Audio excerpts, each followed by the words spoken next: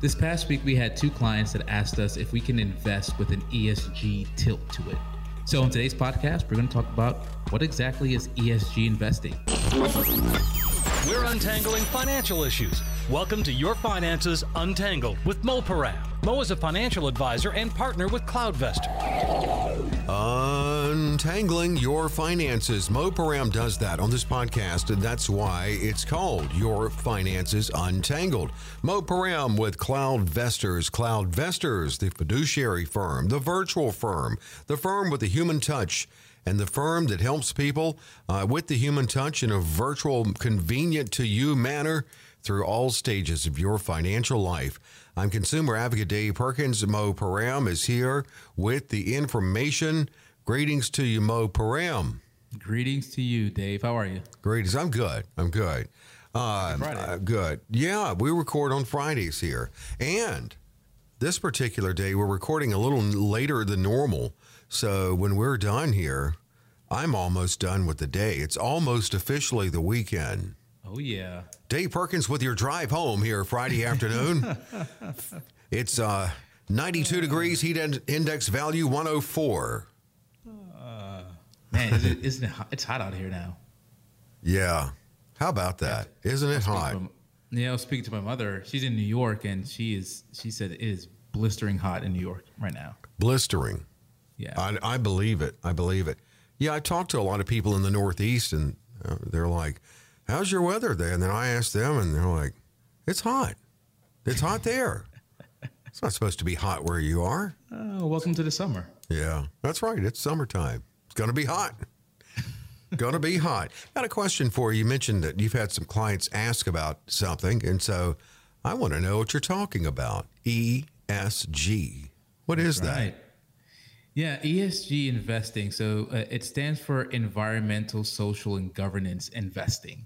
So that's what the ESG stands for. And essentially what it is, it's just investing in companies that have, a philosophy around the environment, protecting the environment, social issues, and governance, and basically how companies are managed and governed.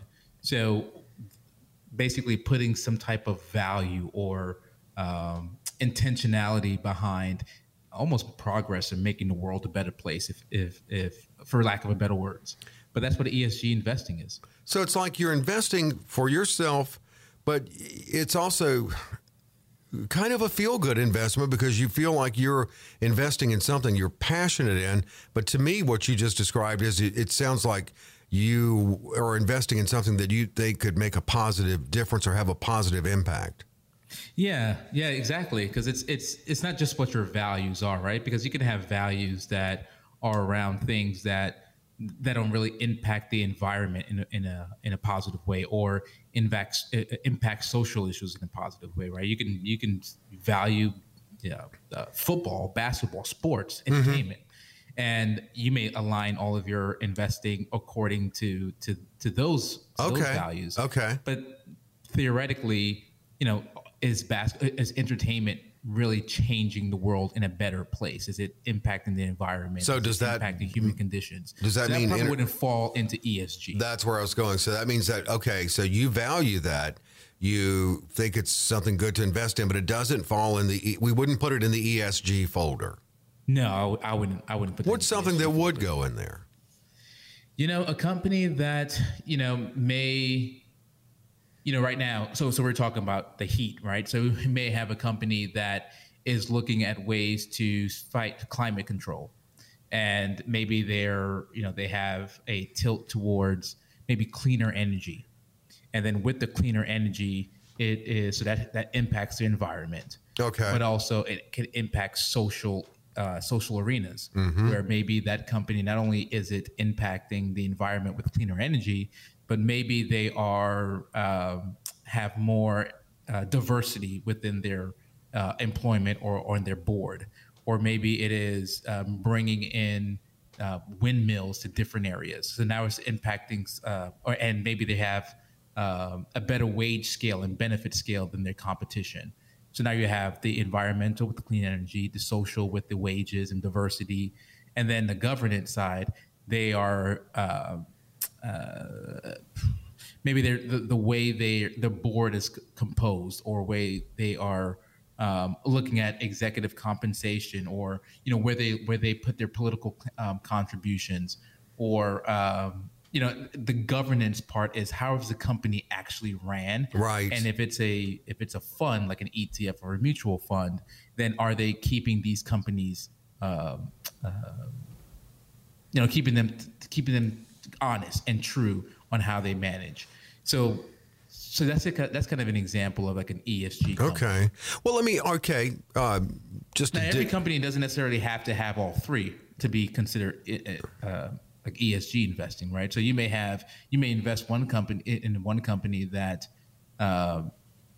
is doing positive things for the environment, right? So that company may not have all the structures in place for, maybe their board isn't that diverse, or maybe their pay scale isn't any different than any other company. Mm-hmm. But that one mission of changing the environment, or making changes in the environment, that could be part of the ESG investing. And then maybe you investing in another company that maybe doesn't have an environmental push to it, but it does have a social push to it, right? So it's in some aspects, not every single company has to have all three of those criteria, but the criteria around investing is investing in companies that really have an impact, or a positive impact, really on the planet. So and so it makes it really sustainable investing then. Yeah, and it's sustainable investing. There's a big push that I've seen on reusing plastic, or reusing cardboard to make shoes or clothes. Or, so that company, maybe their governance, their board isn't. It could be like a startup, right? But so maybe they don't have that many people on the board. They're still working it out, but their mission is to reduce plastic, reduce waste, recycling, better for the environment, more green, right? So they're still working on that overall mission. First, in that instance, is sustainability. Is another part of this not just? It sounds to me like, look, I want to invest, but I want to invest in something that, not to say that that matches my values, but that I may believe will better the world. But on the side of that dual motivation, on the side of looking out for yourself in that investment, the other part of the motivation is helping yourself and growing your investment. Is it looking at the way you see the world going as far as environmental measures? The world's going to go this way. There's going to be a market for this. This is going to grow.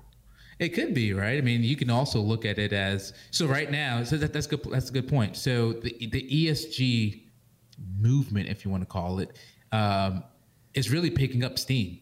And I think in 2019, I believe it was 2019, there was about like $21 billion in this type of ESG investing, and like ESG funds. So that's a lot of money that's going into and flowing into these type of this type of investing, these type of companies. So even if you aren't a diehard, sustainability fan, or, maybe that's just isn't your niche, that isn't your thing. Right. But you can see that, okay, the world is going this way. Right. The market is going this way. So I want to participate in it. Right. Exactly. Because you want to go with a winner, no matter what it is, right? What you think is a winner or could be. Right. So some of the things when we talk to clients about, investing in things that really mean something to them, important to them outside of returns, we still factor in returns in some aspects. Sure. In the sense of, we hear you, we understand you, and we want to match, your dollars with your values. But at the same token, you're paying us in some aspects to grow your money, return more money than you gave to us. So we are also looking at, growth. It's almost We're like also looking at making some money at the same time. Yeah, it's kind of like having your cake and eating it too, because it's almost like, and it's not charity, but I'm saying it's kind of in that neighborhood of something charitable in your mind and heart, but at the same time, you're not giving to charity, you're investing. You're making investments for yourself. You ask, okay, you tease this with, you've had some people asking about ESGs. What's a good example? What was their motivation for asking you about them? One was religious purposes. It wasn't a mandate, like we had to go and directly invest specifically in those companies and those type of companies, and that's it. But they wanted us to keep that on the radar. Mm-hmm. And in the investment decisions, you see a good opportunity. If there's opportunities, if the opportunities are equal, mm-hmm. As far as maybe risk versus reward, then they wanted us to kind of lean towards more ESG. Okay. And the other was more of leaving the world in a better place than her philosophy is, as a generation, we always want to leave the generation behind us in a better place than when they received it. So hers is, was more of that. It didn't really have a religious tilt to it, but it was just, let's make the next generation just have a better place to live in. Well, nothing wrong with that. And I know you feel like you're supporting something that you would like to see grow and thrive. So would you have had ESG 30 years ago? You know what I'm saying? Would people have looked at this, or did it exist? Was this whole philosophy or practice in existence? I think so. I mean, I think what's happened now is you had 30 years ago. You're talking 92, right? Oh, maybe let's go back further. Let me take it back further. In the 70s. Oh, 50 years ago. Okay. Yeah, let's go there. I think there would have been, right? I mean, it's. I think what's happened since the 70s in this example is technology has advanced. Yeah. And maybe some aspects of let's just go back to what I was mentioning before about cleaner, quote unquote, cleaner energy, right? Maybe in the 70s, there were either a handful of companies that maybe found ways to make energy cleaner outside of coal. Mm-hmm. And maybe, but now fast forward 50 years later, right? The technology has improved, the competition has improved, legal legislation has made it more of a tilt, right? We're seeing this big push for EV right now. Yeah. So maybe consciously there were people that wanted to invest in some type of ESG type of planning, but either the opportunities weren't there, or obviously the lingo wasn't there, but the information. Right, we live in in an information age right now, so you can look up, right? You can look up companies' stances on different easily. Different, yeah, exactly. Easily. Yeah, you can look at how they feel about different. I'm drawing a blank. Different issues, right? See how they're handling different issues, and now you can align your money according to what you believe in. I was trying to think, what was the movie? Oh, I guess that was in The Graduate, where they were talking about, investments in that movie, and they said one word: plastics. That wouldn't be an ESG, I guess. Or you could say remove plastic. Well, right. That's right. Eliminate plastic. Right. Let's take a break. You want to kind of do a little free form on this, and maybe a couple of little things in the not little things, they're big things, but just touch on some other things in the second segment. Yeah, let's do that. All right, good. I like to pick Mo's brain and do a little free for all. It's coming up on Your Finances Untangled. How can you enjoy the best of both worlds in your financial planning? The convenience of a virtual relationship with your advisor, but also maintaining the human touch. That's CloudVestors. That's CloudVestors.com. That's a relationship you can trust. At CloudVestors, you get a personal relationship with one of the team advisors who will help you build a robust investment strategy. It's all about specific, customized planning for your unique situation and for wherever you are in life, whether you're just starting out or getting close to retirement. Holistic financial planning in all areas, including taxes, estate planning, insurance, cash flow, and budgeting. They even offer customized personal websites for clients. The technology of today while still maintaining that human touch. That's CloudVestors. That's CloudVestors.com. Yes, indeed. CloudVestor is a great firm, a fiduciary firm, born out of the need, out of necessity, because the brick and mortar that still exists and helps people in their financial lives saw a challenge. People were moving from their area in Atlanta, and they were like, I don't want to shop around for someone in my financial life. I like you, Mo. Well, and you said, well, I'm not moving with you to Sheboygan. We're not going to Sheboygan. I'm not moving there. But we can work with you while you're in Sheboygan. We can continue to work together. And that was really how it was born, so you could maintain that relationship, keep that relationship you have with existing clients. But then, over time, especially after COVID, COVID really, we don't know where this whole virtual work thing's going to go. But COVID definitely pushed us into something a little faster than I think we would have gone into it in that regard. Don't you think? Yeah. The market, right before COVID, the market was humming. It was, 2019, the S&P was up, over 30%? Yeah. It was rolling. Yeah. The economy was rolling. But, there was this hidden, it wasn't even that hidden.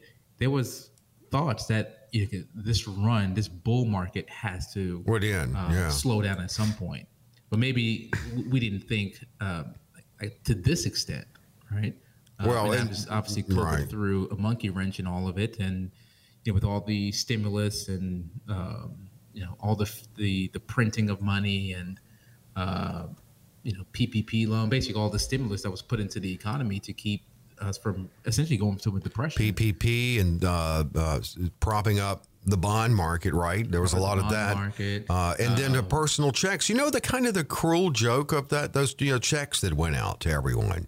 The cruel joke of that, and I'm sure there are many factors that have brought us to where we are with inflation, but it really, right now with the inflation we're seeing, it won't take that long to lose that $1,200 you got. Not to say that everyone still has it, but you know what I mean, for it to add back up to that because of the inflation we have. Oh yeah, inflation is high. Inflation is really high now. We're seeing inflation numbers this high in the last 40 years or so. Yeah. So everything's, for the most part, is the cost of everything. The cost of doing business has gone up. Obviously, we're seeing at the gas pumps. We're seeing at the grocery stores. How many was it this week? Yeah, this week. Some of these streaming services are increasing their prices, right? Just life itself is just getting very expensive, which in some aspects I think is what I don't want to get too political, but I think that's what the government's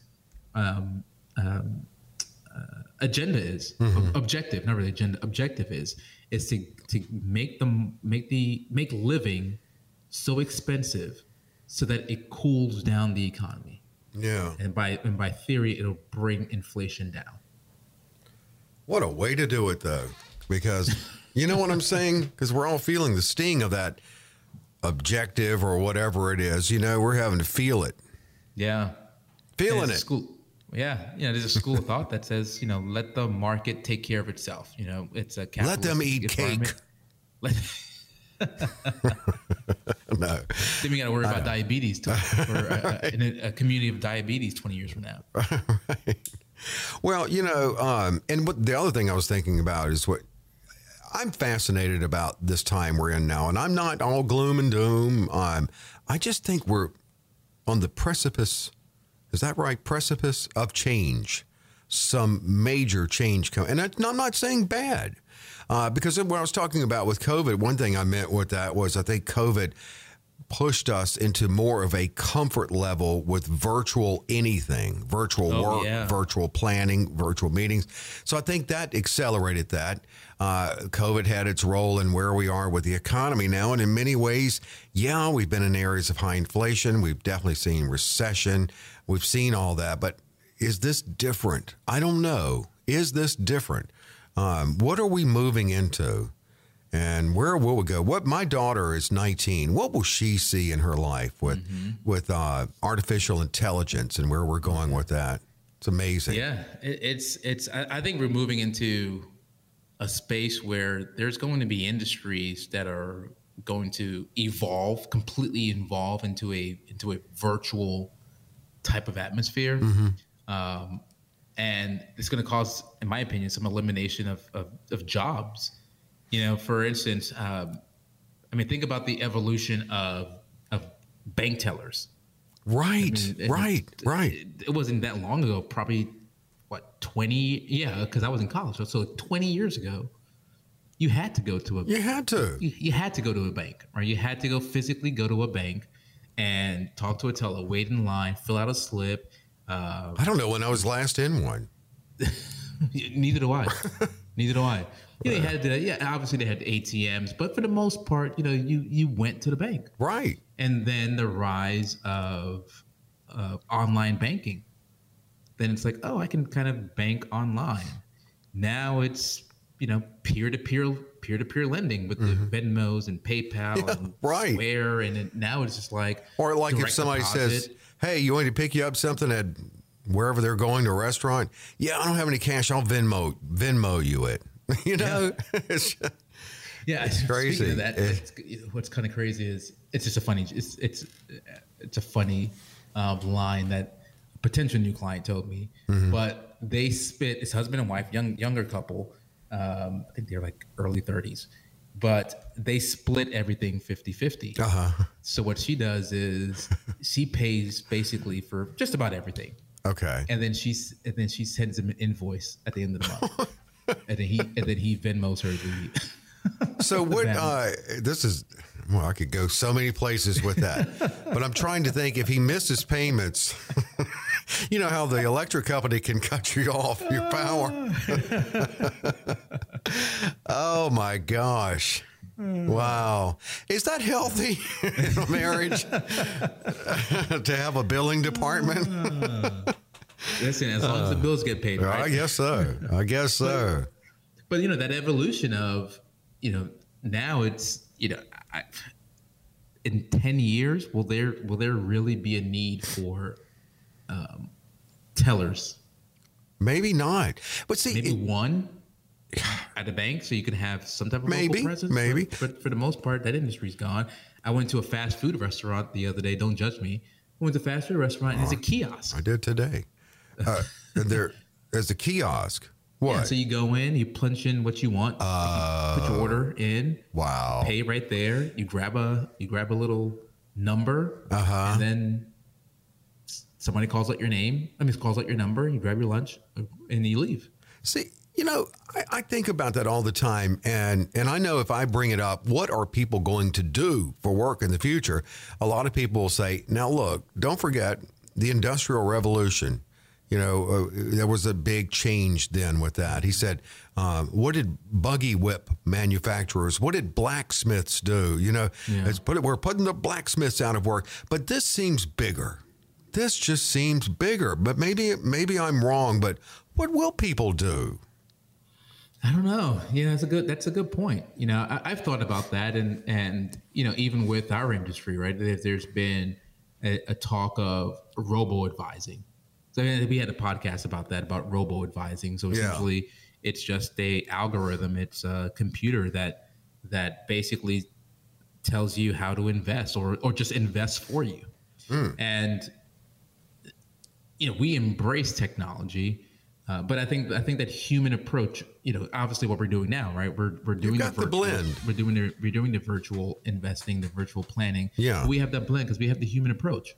Yeah, I think that part of at least my industry, at least I can think of it right now, there is that human approach, that is that human story behind your dollars. And I think no algorithm, no questionnaire that you fill out really knows your true story. I agree. How can it? How can it? Because you could say, I'm really concerned about this in my life, and it's not, it could be, something truly unique to you. How could that know about that? Yeah, that's scary. Look, I'll give you an example. Look at it's amazing, the pace of change.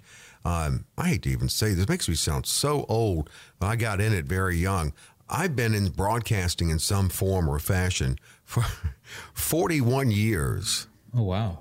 As long as you've been alive. That's right, yeah.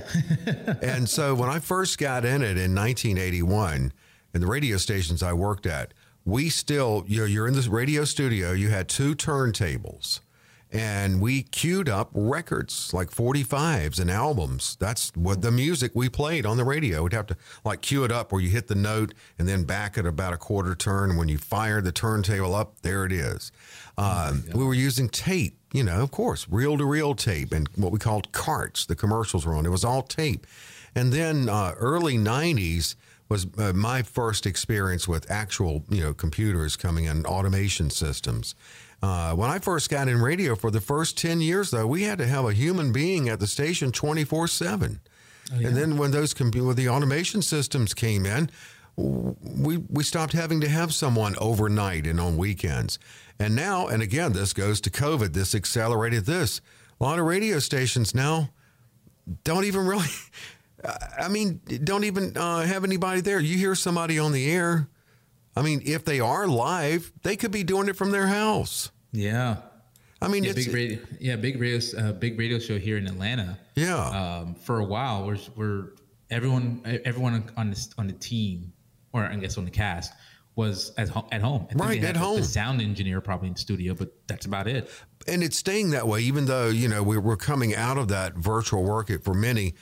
It's staying that way. And I'm actually surprised of all these companies that are saying, come back or you lose your job. Because I thought they were going to say, hey, look at the money we can save here. Yeah. But there is something about, having that human connectivity. I think so. The social aspect of the social aspect around it. I agree. So, our team mainly works remote, but at a headquarters, we're here. I'm actually in the office right now. Yeah. And, we're here, but for most of our team, they're all remote. Live from it's not live, it's recorded from the high ceilinged office of Cloudvestors. Because that's where you are. You do have high ceilings there. Mo, good conversation. I like it. Of course, we opened up in the first segment talking about sustainable investing and learning about ESGs. And that's certainly something that it was a good example of what you're interested in. You can talk to Mo or somebody on the team at Cloudvestors. And as you said, hey, ESG, I've been reading on it. If an opportunity comes up, can you tell me about it? That's just that relationship you have. That's a good example of it at Cloudvestors. That's right. Yeah. It's we are here to work in partnership, in collaboration with you and not just building your wealth, but, adding some context behind it. And if this is part of what you want as part of your planning, then our responsibility is to make sure that we are putting your money to the best use as possible to to align your goals, your values. Mm-hmm. Because that way you're, what I've seen in the ESG space, I know we're trying to wrap up, but people stay committed. Yeah. Right. People stay committed. Well, it's a passion. It's a passion. It's passionate investing. Yeah. And that's one thing I like about, aligning someone's goals that are just more than just financial, right? But mm-hmm. aligning their goals with their dollars is because, in times like we're seeing right now where, markets, depending on where you look at, are down double digits. Yeah. Some people want to stop investing or go to cash or, they are scared, right? But there is that connectivity. There is that that you just have that connectivity, knowing that I'm going to keep investing. Because you know what? The money that I'm investing in is going to support companies that have a bigger mission. And so you align, you end up just staying with the process. I guess that's kind of where I was going to when I asked about 30 to 50 years ago. Maybe did we have this passion for this type of investing, or is it just simply investing? Because this is like investing almost with a cause. Right. So yeah, I guess, and we'll probably see more of that as we go on.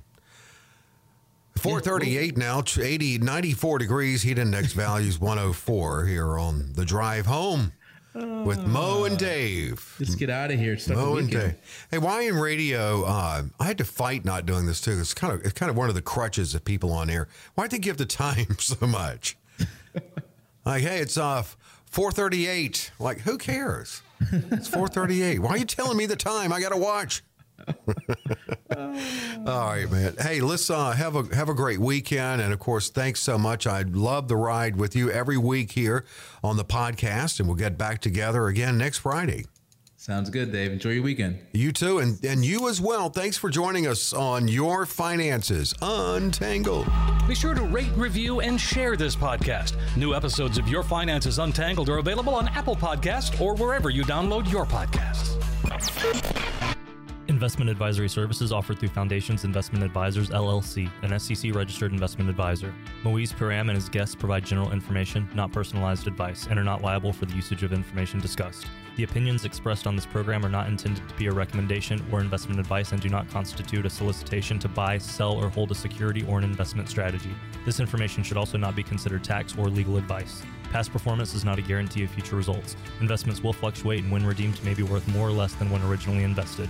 Any comments regarding safe and secure investments and guaranteed income streams refer only to fixed insurance products. They do not refer in any way to securities or investment advisory products. Fixed insurance guarantees are subject to the claims paying ability of the issuing company.